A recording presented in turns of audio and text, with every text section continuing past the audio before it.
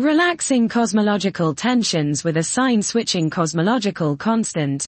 Improved results with Planck, BAO and Pantheon data, by Ozgur Akasu et al. We present a further observational analysis of the lambda SCDM model proposed in Akasu et al. Phys. Reverend D 104, 123512, 2021. This model is based on the recent conjecture suggesting the universe has transitioned from anti-de Sitter vacua to de Sitter vacua, viz. The cosmological constant switches sign from negative to positive, at redshift Z approximately 2, inspired by the graduated dark energy, GDE, model proposed in Akasu et al. Phys. Reverend D 101, 063528, 2020.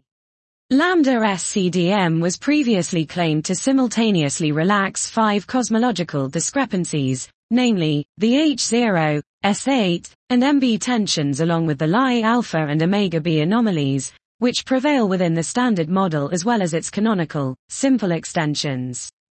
In the present work, we extend the previous analysis by constraining the model using the Pantheon data, with and without the SH0 ESMB prior, and or the completed BAO data along with the full Planck CMB data. We find that lambda SCDM exhibits a better fit to the data compared to, and relaxes the 6 discrepancies of, namely, the H0, MB, S8, Lie alpha, T0, and omega B discrepancies, each one discussed in detail.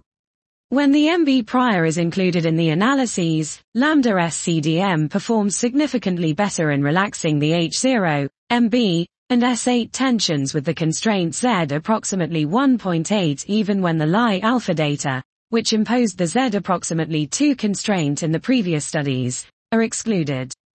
In contrast, the presence of the MB prior causes only negligible improvements for.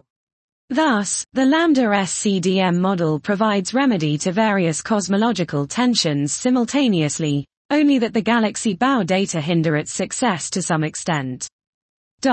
This was, relaxing cosmological tensions with a sign-switching cosmological constant.